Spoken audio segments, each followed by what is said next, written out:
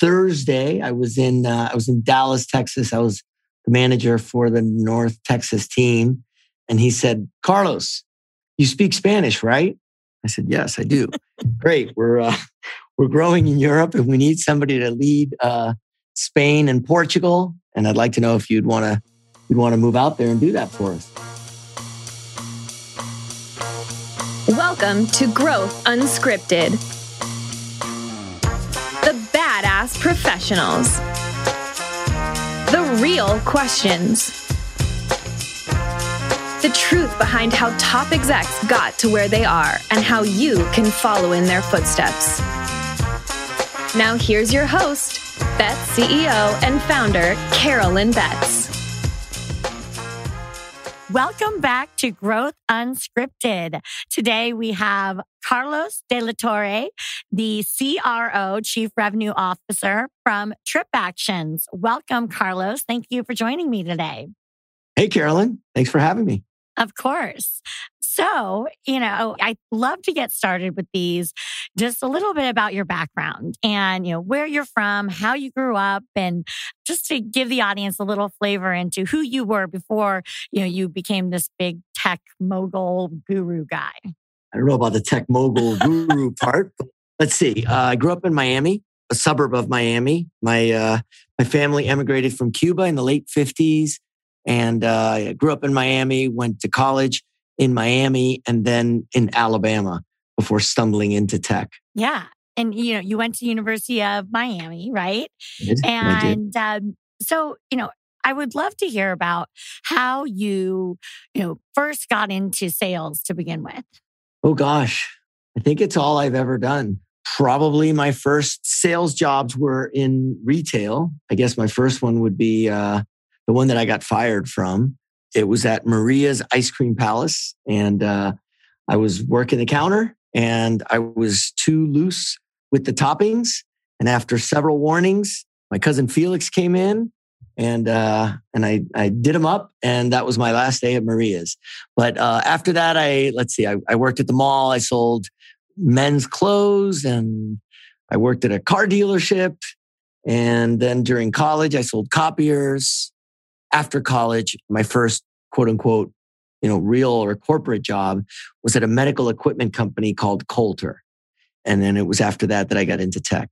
Yeah, well, it's interesting because, the medical field, and then, I know this because I know you went to PTC, and that place is pretty notorious for breeding or hiring. I'm not sure what, a chicken egg situation here, but just very successful sales professionals.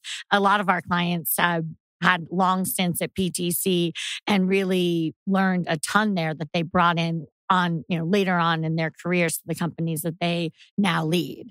Yeah, that's true. PTC had an amazing sales culture. I think it's a little chicken and a little egg. They hired well, very well. I joined there as a sales rep, but I eventually became a manager. So I learned what they look for, but then also it was a place that had great training and really great execution and did a lot of things well at a time when it was not very common. Certainly within tech, having a sales organization of that caliber, I think was fairly rare back then. Yeah, and interestingly enough, we talked about, okay, it's both of the, the training that they offer there and the people that they hired. And, what was it that they were looking for, that you looked for? Because obviously you grew into leadership there during your career. Yeah. My own sort of opinion and thoughts on sort of ideal profile have evolved, but the term that was used inside of PTC was an Ivy League street fighter. And what they meant by that was somebody who was smart, who had a good educational background and was tough and street smart, so to speak. But what they ended up doing was they looked at industries where they thought there was an abundance of aggressive salespeople. And so primarily they recruited out of the medical industry and copiers. And somebody could go to PTC and suddenly be earning maybe, a meaningful increase from what they were earning in medical or copiers. I think, typical starting salary there for an enterprise sales rep was probably 30 or 40% higher than it was in those other industries. And so they could really be picky and sort of take the best of the best out of those two industries and then, train them aggressively. And it was very much a meritocracy culture where, people who executed were rewarded and got promoted, but people who didn't last there either. Right. Yeah, no. Pretty cutthroat. No, right. I know. And especially knowing a lot of the leaders that came from there, I think that a lot of it is too, where, and I think now in today's day and age, most successful CROs, do a strong vetting process, but also a little bit more of a process surrounding, if it's not the right fit, parting ways, maybe in a little bit different way than back in those PTC days. So, one of the things that I forgot to dig into earlier, you had mentioned that your family had immigrated from Cuba. Mm-hmm. And then I know this because you told me that your grandparents met in Little Havana in Miami. So you speak fluent Spanish? I do. It was actually my parents who met. Oh. My grandparents emigrated from Cuba and they were married already. And my parents met in Little Havana. My mom came over when she was a teenager and my dad was in his early 20s. Well, and so at PTC, I just love the story about how you ended up in Barcelona. Well, the company was growing quickly and especially in Europe. And I got a call from John McMahon on a Thursday. I was in Dallas, Texas. I was the manager for the North Texas team. And he said, "Carlos, you speak Spanish, right?" I said, "Yes, I do." "Great. We're growing in Europe and we need somebody to lead Spain and Portugal. And I'd like to know if you'd want to move out there and do that for us." And I was very flattered and honored. And I asked him if I could get back to him. And he said, "No problem. Take your time. Let me know by tomorrow." And so by Friday afternoon, I accepted the job and I was in Barcelona on Sunday and working the following week. I would have worked Monday, but it was a holiday. That's great. Yeah, I just love that. Carlos, you speak Spanish. There was definitely a bias for action. It was a bias for you speak Spanish, right? Yeah. Okay. Well, there you are, moving out to Barcelona. So eventually you moved on from PTC. Yep. And why? So in the late 90s, I guess it was 99, I had a buddy, Ara, who I knew from my days in healthcare before PTC. And we used to get together sometimes after work on Fridays at the Palomino. I don't think it's there anymore. The Palomino on the Embarcadero. Bar. I've been there. Many a happy hour had there for sure. It was a great place. And we were at Palomino and, back in late 99, the internet was really like, you couldn't not talk about the internet, especially in San Francisco. So like everybody else, we were talking about the internet and the thing we had in common was healthcare. And so we started talking about how the internet might change, medical supply and medical equipment. And we came up with what was, in retrospect, a not very good idea for an internet business that would basically resell used medical equipment. And but we were proud of ourselves for the idea at the moment. And at the end of the night, he mentioned, "Hey, by the way, I'm going to see if I can get an appointment with a VC to pitch them on that idea." And I thought, yeah, what a great idea, but really didn't think anything would come of it. And sure enough, early the next week, he called me and said, "Hey, I've got us a meeting at Acacia Venture Partners." And we were there, I want to say the following Friday after the Friday we had drinks. And Acacia said, "Hey, we think your idea is crummy." And they were right. "But we like the two of you. And would you come in and join us in an entrepreneur in residence as entrepreneurs in residence?" And so we felt like it was the opportunity of a lifetime. And they threw us into a closet and we spent the next 90 days working through a business plan, which eventually they thought was good enough to share with other VCs. And we did and got a company funded. And that company became something called Embion after merging with another company with a similar idea. But all that's to say that I spent about a year chasing a dot-com dream that overlapped with the implosion of the dot-com bubble. And so we had big aspirations and lofty goals, but the market sort of fell apart on us. And so that was a short-lived, but super interesting pursuit. What was it like? And I've heard it from a lot of people. I was in college from 99 to 2003. So I missed this whole amazingness, and I guess not so amazingness that was happening in the Bay Area at the time. But, it seemed different than it is today, where, there was a lot of money floating around, but a lot of belief in the startups. But just from anecdotal stuff from other people, but the ecosystem just seemed to be, especially during the real bubble, the rise, just, infectious and amazing and just so much energy.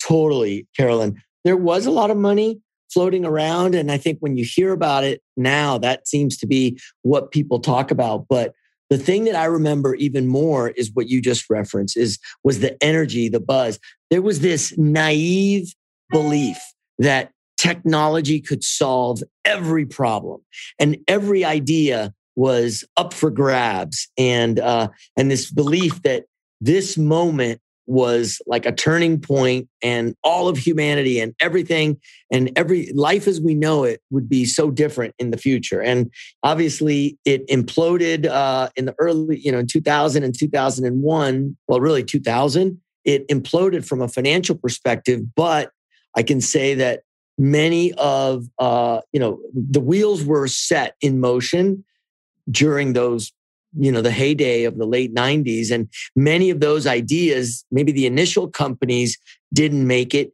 but many of those ideas then got refined and reincarnated. And the companies the next wave of companies, many of them really did, change industries. And obviously now with the benefit of hindsight, the world truly is very different. So I think the thing that was beautiful was how exciting and the universe of possibilities and everyone's belief in the universe of possibilities. And the thing that people got wrong at the time was they overestimated how quickly and how much could be accomplished in the short term. But I would say they, myself included, underestimated the impact in the long run. Amazon was on the brink of running out of money, and everybody, laughed at Jeff Bezos whenever he, gave presentations, especially after the bubble burst, because no one thought they'd be around, in 6 months. And obviously now they're the most valuable company on the planet. And there are many other examples like that. Absolutely. So I can't remember the exact year. My guess is it was about 2012 was when you and I met for the first time. You were the VP of sales at ClearSlide. You had come in there and, they had raised a significant amount of capital and you were hired to take the company to the next level. And, and one of the things I really remember about you and that has stood out to me throughout our relationship is, the value that you've placed on building teams. And I would love for you, because, there's our audience is, all different types of people, but, a lot of them are aspiring sales leaders and people that, would love to be in your shoes one day. And, I would love to hear a little bit from you about your evolution as a sales leader, from PTC to, when we met at ClearSlide, even now to today, in running Trip Actions of, what is your thesis around talent and building teams? Well, yeah, that's a big question. Nothing matters more than talent. It is the top priority for any sales leader. Well, it should be anyway. It's my top priority. So identifying, attracting, qualifying, and retaining top talent is the most important thing that a sales leader does. And I think if a sales leader can do that well and does everything else just mediocre, they will probably still be super successful. if a sales leader is mediocre at recruiting and exceptional at everything else, mediocre results is all they will ever drive, because it all boils down to people in tech. And so I do put a lot of importance. Similarly, I put a lot of importance in pipeline generation. I think it's one of the most important things that salespeople do, and the two are very similar. One is doing the work required to add new opportunities to the forecast. The other is doing the work to add new potential sellers to the team. But it's kind of the analog. Yeah, absolutely. And, I obviously we've met multiple times, but I can always tell a leader who really believes in talent when they get my cell phone number and text me. It's so funny because, we've worked together at 4 different companies, right? ClearSlide, Mongo, Vera, and now at TripActions. And we definitely have each other on the bat phone. And there's not a lot of CROs that take the time to build relationships. A lot of that is delegated. And obviously you do a tremendous job delegating to your team. But, it's one of those things that in the position that we're in, we prioritize clients where the leader prioritizes hiring, if that makes sense. And, you're one of the people that has really stood out over the years. So you ran the show at ClearSlide for, about 2 years. And then Mongo was checking somebody's references. And so I'd love to hear the story about how you obviously you helped take that company public and had a great run there, but it seemed very kind of opportunistic that you even ended up, landing that opportunity in the first place. Yeah, I was gainfully employed at ClearSlide, and Dave Ittycheria, who was the CEO, newly hired CEO over at MongoDB, called me looking for references. He knew I had moved to the West Coast, and MongoDB is based in New York. And through the course of that conversation, I threw my hat in the ring, and a couple of months later, I was happy to have quote unquote landed the job and had a fabulous time and made some great friends and had a wonderful experience at MongoDB. I think that Mongo in general, now I didn't realize they were based in New York because we started working with them. They had an office on University. Yep. And Ben Sabrin, it was called something else. TenGen. It was called TenGen. Yes. Yep. And so fill me in on that, right? Like the TenGen, because I thought that they were based there in Palo Alto on University when Ben was running the team, and that, at some point they hired you to take over. I don't remember the whole exact chronological events that happened along the way, but that's my recollection. And I thought it was a rebrand of a company that was based in Silicon Valley for a more clear name of what exactly the company was about.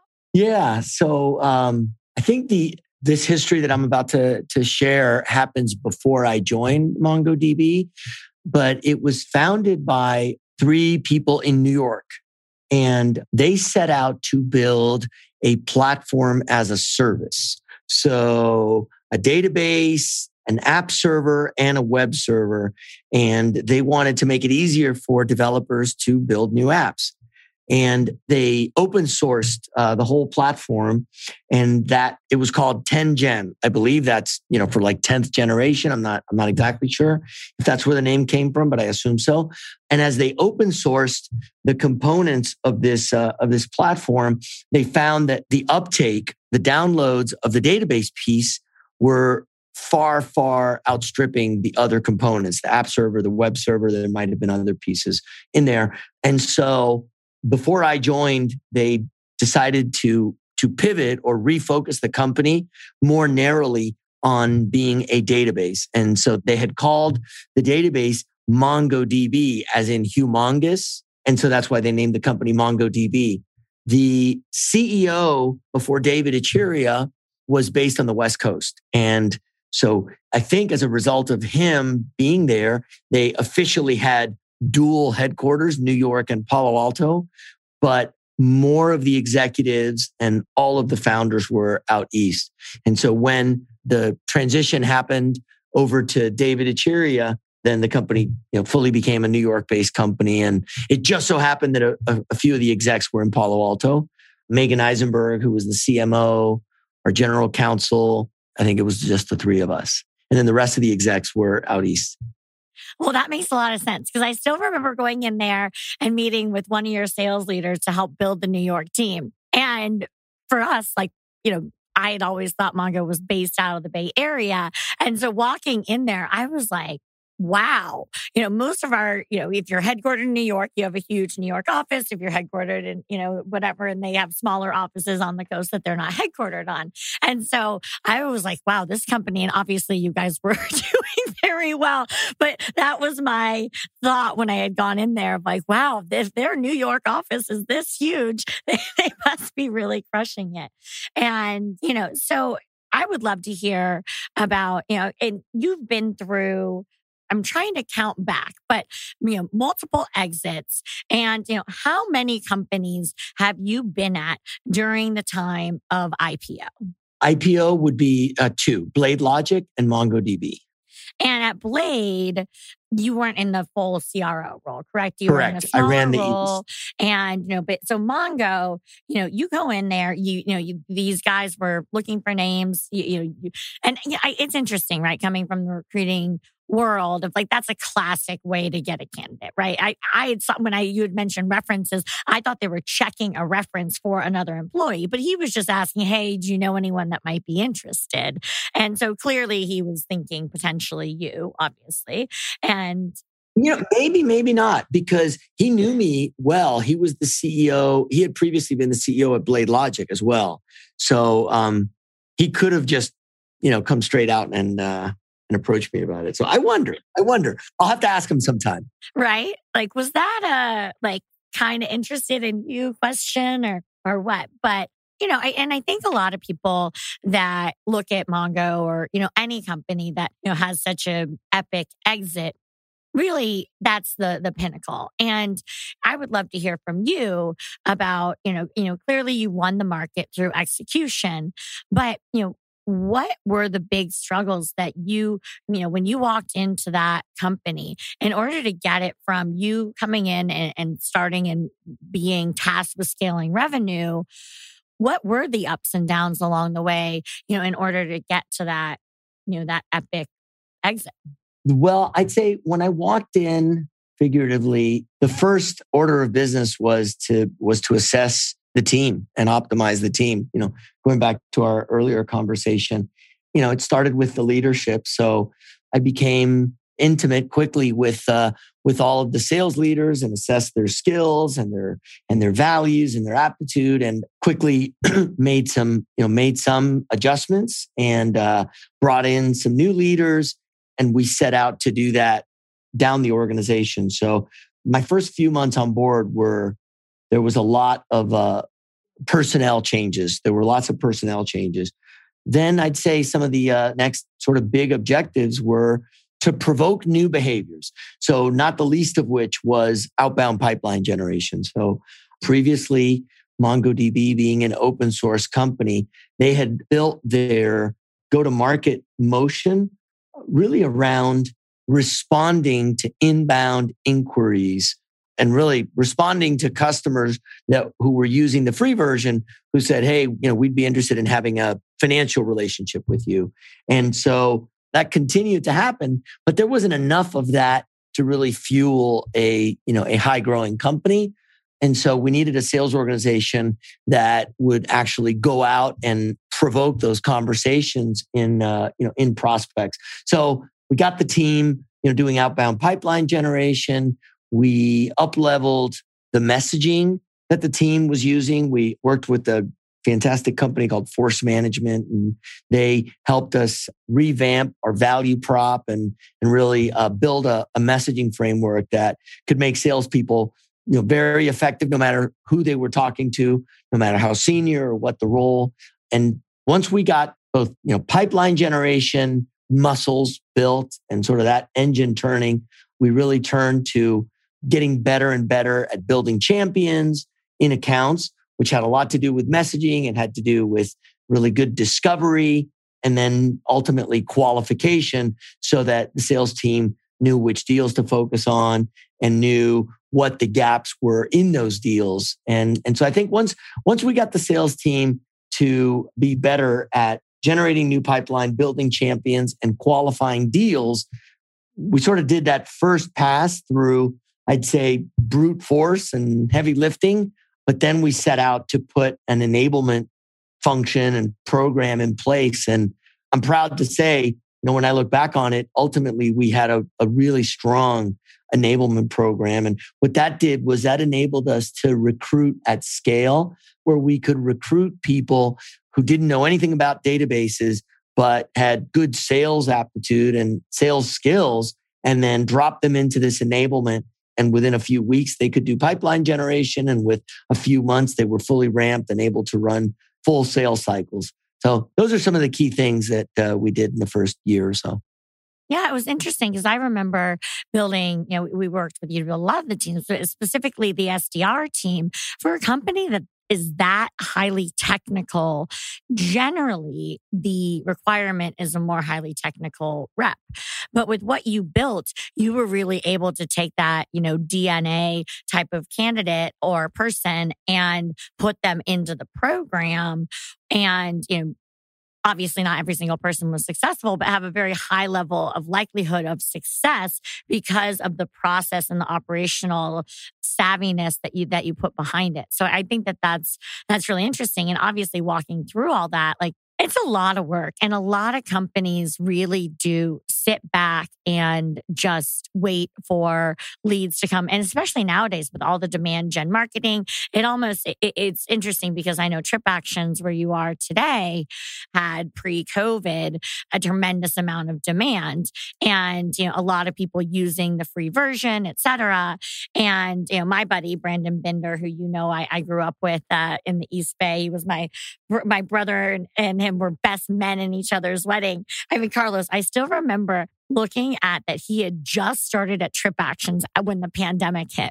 And I was like, oh man, not a great time to start at a travel company. But, it was interesting because, I got to hear a lot from Brandon from his perspective about your leadership and of what you look for in a candidate. And, that one of the main things that you look for your leaders to qualify is ability to build their own pipeline. And, you have one of the best marketing leaders in the, Maggie Eisenberg. And, you guys obviously have invested tremendously in marketing. I see your ads every time I go travel to any airport, especially at SFO, I always see them out there. So it's not that you guys aren't doing marketing, but the expectation that you have for every person in your company or that's in the revenue generating sales role is that they build their own pipeline. And I'm interested, especially in today's day and age, especially with all of the investments that you guys have done in marketing, is, why is that still so important to you? Because it doesn't always seem necessary, especially to a lot of companies where the thing, we don't even need to do outbound sales because we have so many inbound leads, right? I hear it every day. So fill me in. Yeah. Great question. Thank you. So one minor clarification, salespeople here at TripActions or at any team that I've run, they don't build all of their pipeline, but all of them build pipeline. And the reasons for that, there's a handful of them. First, the obvious reason is if you have AEs also building pipeline, then you have more pipeline. But we also have SDRs building pipeline. We have marketing building pipeline. That's the obvious reason. Why else though? What is it about pipeline generation that's so important? Well, it turns out it's the hardest thing that anyone in sales ever does. To call someone who doesn't know anything about you or doesn't know anything about your company and convince them in a few seconds to spend 30 seconds with you. And in those first 30 seconds, to convince them to spend a few minutes with you and ultimately to close them for a meeting and to build a sales cycle out of that. Well, that requires a few things. One is it requires a lot of effort and discipline and tenacity, but it also requires people to be very fluent with the message. They have to be, to borrow the football term, audible ready, based on the role of the individual, based on how they answer or how they interact in the first, few seconds of the conversation. And so they have to be very present in that moment. And in order to be very present, they have to have a strong command of their value prop. Now let's fast forward in the sales cycle. When salespeople get stuck in a sales cycle, why is it? Typically, it's because they don't have a champion, or their champion is not strong enough to take them to the economic buyer, or the competition has a champion who is stronger. How do you solve any of those problems? You solve those problems by getting other people in the account interested in what you do. And guess what that is? That's pipeline generation. But if salespeople don't ever have to generate their own pipeline, then they're not ever able to get wide or get high in their accounts because they lack the skills to call someone and get them interested in a short period of time. So it makes them far better sellers. It improves the win rate on the deals that they engage with. And then there's another sort of dynamic that happens is when a sales team, or when sales reps feel that pipeline generation is quote unquote somebody else's problem, whether that's somebody else's, the SDRs or marketing, it's just human nature. They tend to get finicky, like Morris the cat. Remember Morris the cat? And so leads are just quote unquote not good enough. And you end up getting this tension between sales and marketing, or between sales and SDRs that's really unhealthy. And so when salespeople fully appreciate how hard it is to get a meeting, they take more care of a meeting that is sourced for them by their SDRs or by marketing. And so you get this like virtuous cycle of more pipeline, salespeople who are more effective in their deals, and then a higher close rate on their own deals, as well as a higher conversion rate on SDR sourced and marketing sourced meetings. So for all those reasons and others, I think it's a critical ingredient to a high-performing sales team. I also think that if you have a company that is selling a solution that is truly better than the alternatives, and you want to take that market, I don't think you can take that market as quickly if you don't have a sales team that is out there provoking companies to consider what they're doing today and potentially move to your solution. Right, to think differently, right? And yeah, it's interesting. So, are you telling me that in your company the blame game doesn't exist? I mean, there's transparency, there's candor, and we absolutely have that. And I think those are critical ingredients to a winning culture. But shirking responsibility, blaming another person or another group, for my own shortcomings, that doesn't hold water. No, that's not your game. For sure. So, it's interesting you just mentioned culture, right? And, I would love to, and I think a lot of the leaders out there, especially during this time where, a lot of the things that we had done to build culture before are no longer possible. And, just in general, I would love to hear your thoughts on, how you build a great culture, what that looks like, what is involved with that to really build, a high-performing sales organization. It's tempting to think that culture is really good snacks in a nice office or, values painted on the walls. And hey, those things are great and they can serve as a nice reinforcement. But I think a great culture, again, going back to team, it starts with the talent. If you look to your left and you look to your right and you respect the people on both sides of you and you think, wow, they're better than me in some ways. Well, that elevates everyone's game. So there's a great book, No Rules Rules by Reid Hoffman of Netflix. He talks about talent density, having high talent density. I think that's where it starts. But then beyond having high talent density, I think some of the other critical ingredients to a winning culture are candor, talking about things as they really are. With candor and high talent density, then you can have real conversations about problems and come up with real solutions.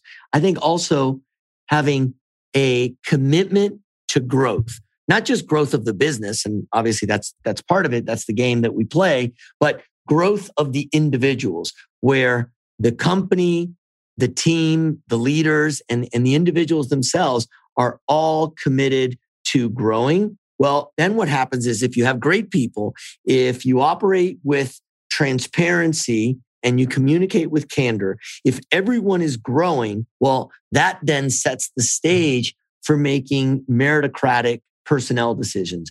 And for people in sales, most of them, the thing they want more than anything else is to grow their careers and get promoted. And so being in a place where they are inspired by their team members, they get real, honest feedback, they have an organization and leaders who invest in them and their skills, and then they get rewarded not just by compensation, but through promotions. They get rewarded for their efforts. That is incredibly inspiring. And that drives, in my opinion, a really positive culture. Yeah, absolutely. I love the way you looked at that. And I think a lot of people can really think about when they've been in those situations, how, I like the looking to the left, looking to the right of like, are these people better than me? And surrounding yourselves with, people that are super, super motivated and want to be there and are going to put in the work. And so, let's talk a little bit more about TripActions. Obviously, unicorn company, right? And it became that way. Now, how much money had TripActions raised when you started? Oh, let's see. Somewhere between 300 and 400 million. Oh, already. Okay. Wow. But now a lot of that, and, I think it's interesting the way that you guys look at your revenue numbers. And it's different than, a lot of, various different SaaS companies because, you obviously, you have the license, but really what you're looking at is travel spend that people are booking, and for you, obviously you're in charge of the B2B side where corporate travel being booked on the platform. That's right. Correct? Yeah. The term we use is, the acronym is TBUM, Travel Budget Under Management. So that's just the aggregate travel budget of our customers. And so, I think it's really interesting because, spoiler alert for everyone that's listening, TripActions is in a really, really good position coming out of this pandemic. And I think a lot of people that look from the outside think, wow, that's kind of an effed company right now with corporate travel being such a, on absolute pause. Seriously, you're smiling, but right? Like if you didn't work there and you weren't running sales, you would probably think the same thing. Sure. With disruptions, and I think we can definitely call the COVID-19 pandemic a major disruption of global corporate travel. With disruptions come opportunity. And my mom always said, life's not about what happens, it's about what you do about it. And I'm proud of what TripActions, quote unquote, did about it. And what we did about it is the engineers doubled down and made the product a product that was already far better than the alternatives. They made it even better, and they made it even better in ways that are particularly relevant to a company wanting to manage travel during and especially after the COVID lockdown. We accelerated the development of our second product, an expense and payment management solution that basically says goodbye to all the pain associated with doing expense reports, reviewing them, reconciling. The whole expense management and expense reporting process gets completely eliminated by our expense management solution. So from a product perspective, the team executed in an amazing way during this period. And then within sales, March and April were really tough while we figured out our value prop. How do we call people and talk about travel in the midst of this pandemic? And then we figured out, hey, there's actually a really good opportunity here. Travel's going to be more difficult to manage after COVID, and your road warriors are not traveling, so you won't disrupt them very much. And your finance and travel management people have more bandwidth because they're not managing a bunch of travel. And so maybe now is a really good time to rethink how you manage travel and how you will manage it post-pandemic. And so, we figured out how to message what we do. And all that's to say that we actually had a really good year. We grew our book of business more than 60%. And we tripled the number of Fortune 500 customers we have. We actually did more new business in 2020 than we did in 2019, but with 38% fewer people in sales. And the company recently secured a round of funding at a valuation 25% higher than where it was at the beginning of COVID. So I can't wait for it to be over, but it was actually a period of a lot of growth for our business. And, as I mentioned at the beginning, disruption often, presents opportunities for people or for companies, I should say. There were over 200 car companies before the Great Depression, and 3 of them emerged. And, Ford, Chrysler, and GM. And I was in New York during 9/11, and I saw something interesting happen right after 9/11, which is companies had to come up with a robust strategy for recovering in the case of a disaster. And standing up a second data center wasn't financially feasible. And there was a struggling e-commerce company that figured out the value prop for renting its excess compute capacity. And that's where AWS was really, came into its own. And here we are 20 years later, and everybody knows AWS. But at the time, Amazon saw an opportunity there and seized it. And so anyway, this COVID pandemic has really presented TripActions with, I think, a special opportunity, and the company's coming out far, far stronger than we went in. So when was the last business trip you went on? It was right as COVID broke. I was in London that week when the headlines were filled with what was happening in Italy. I remember I went to London on Sunday, and my wife asked me before I went, "Are you sure you should go?" With eyes on. And I was pretty dismissive. It's going to be fun. It's no big deal. It's just, this is, it's an isolated thing. And as the week went on, the news just started getting more and more dire. And I actually cut my trip short and flew back on a basically empty plane on either Wednesday or Thursday of that week. So that was the last business trip I was on. Can't wait to get back. Well, at least you got to kind of close it out well. But, I always hate it when my spouse is right, It's like, oh, you get home and it's like, I told you so. I've learned to live with it, Carolyn. It happens. I'm sure. But yeah, no, I mean, honestly, I obviously am part of a much smaller company than you, but I've done a little bit of travel during COVID and, more for business things just myself than, involving people on my team. And I can't tell you how much I can't wait to, fly my whole team out to Austin and, get everyone together and then also, conferences and, all of the things that really, first of all, are what are help to drive business, but just, seeing people and, being, for us in such a relationship driven business, and me loving that myself. I can't wait to get back on the road. So, and we are still TripActions customers, even though it's been a little dormant. And so can't wait to see that spend. Not that we're actually probably not your target customer. You're looking at like Fortune 1000 companies and all that. But anyway, Carlos, any finishing thoughts that you would like to share, with our audience about, building companies, overcoming adversity, taking their careers and themselves to the next level? I'll pick up on the last part of your question. So career, whenever I have an opportunity to give anyone career advice, I always say the same thing.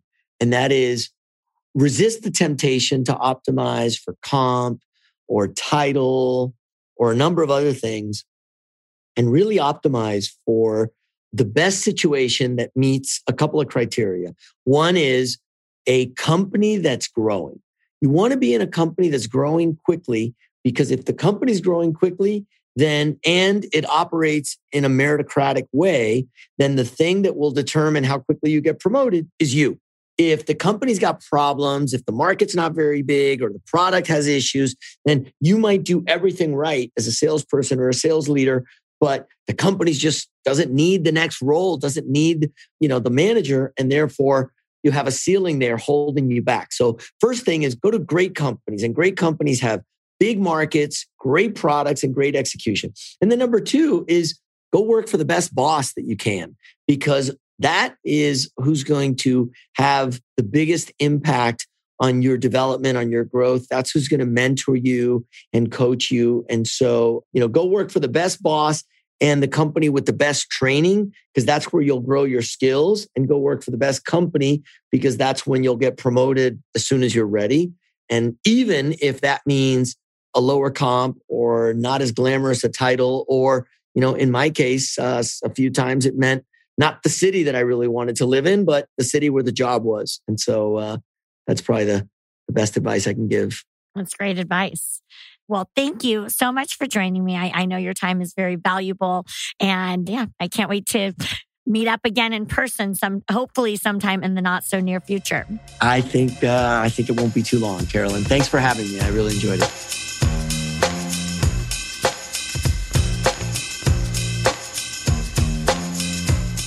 Growth Unscripted is powered by Bets. From fully customizable end-to-end recruiting services to a platform featuring 15,000 vetted job-seeking professionals, Bets connects the most extraordinary go-to market talent with the most innovative companies in the world. Be sure to subscribe for more episodes with badass executives, and check us out at betsrecruiting.com for more information on how we build companies.